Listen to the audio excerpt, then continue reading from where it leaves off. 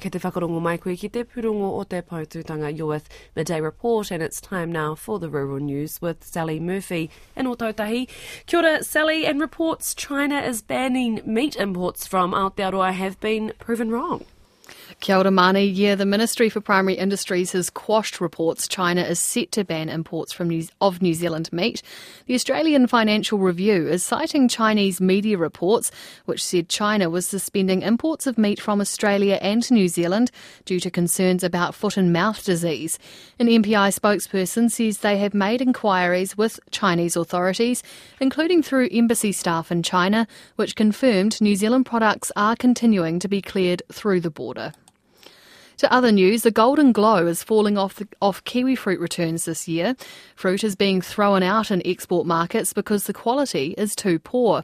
As a result, marketer Zespri is warning growers to expect returns to be lower than even the lowest price range prediction made back in June.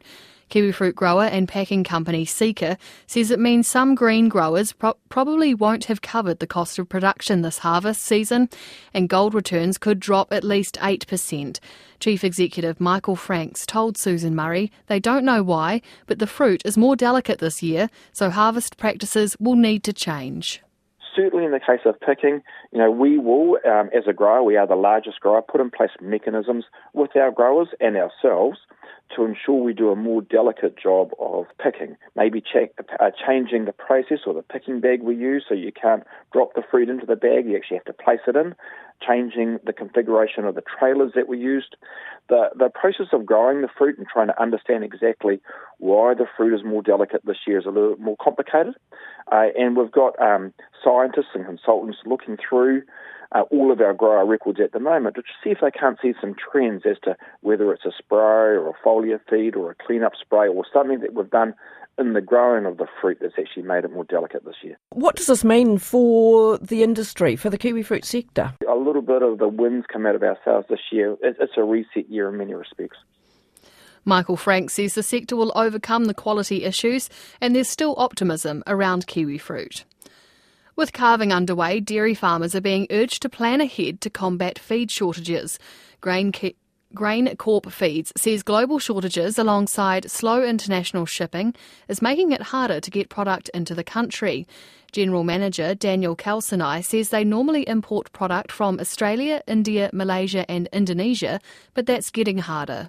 Part of it's sourcing, but the biggest issue at the moment is just having enough space on ships to get the product to New Zealand. Shipping's under a lot of pressure globally, and the supply chain between Australia and New Zealand is obviously quite a short one, but with the logistics challenges that the shipping companies are facing, we just can't get enough product here. We're probably sitting around 50% of where we were this time last year, and combined with the grain shortage in New Zealand, it's quite significant. We've seen a lot of farmers now that would traditionally use grain having to explore other options just because of the supply and availability. He says to offset the shortage of starch products, GrainCorp is seeing an increased demand for fibre-based feeds.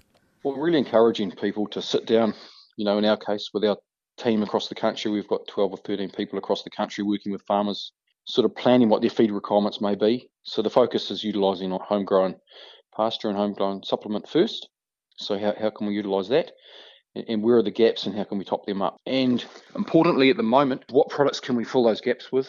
To keep the cow functioning at a high level and performing well, working that into a budget and looking at all the other costs on farm and what the price of milk is, what's the return on investment, which is the key part obviously for any business, and dairy farming is no different. Daniel Kalsinai says the rising cost of feed alongside other rising input costs is hurting farmers' margins.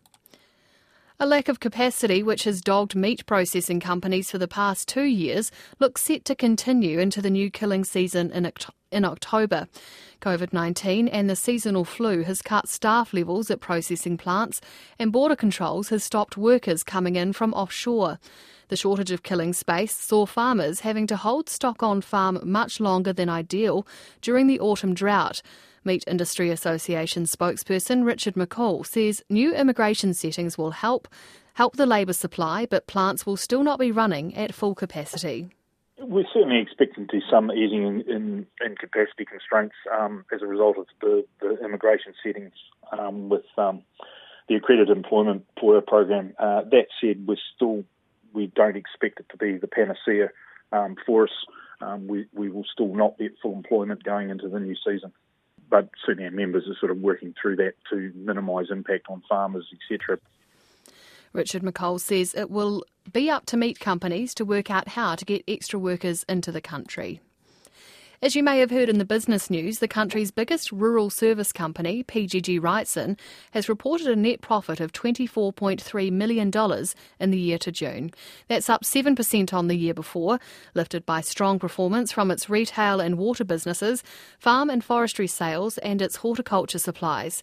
Chief Executive Steve Guerin says it's a solid result as the company is still battling with supply chain issues.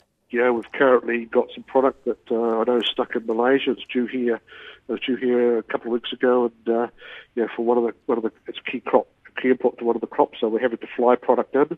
That's costing because just simply the window for need is now. We are worried about increasingly seeing ships bypass New Zealand and put product into Australia, and then we have to move product out of Australia into New Zealand. And increasingly it's the Australia-New Zealand shipping link that's causing us a worry, and particularly out of that East Coast United States marketplace. Steve Guerin says to help mitigate supply chain risks, PGG Wrightson is sourcing product earlier and is carrying more inventory than it previously has. And just lastly, West Coast farmers are preparing for wild weather that could cause major disruptions on their farms tomorrow. The Met Service has a number of heavy rainfall warnings in place for the region. West Coast farming leader Bede O'Connor says it's raining today, but the weather hasn't caused any dramas just yet. He says all farmers are hoping it'll blow over as farmers are busy calving and don't need any more rain. And that's the rural news for today. Koe rā te pūrongo o te tai whenua. Kia ora, Sally.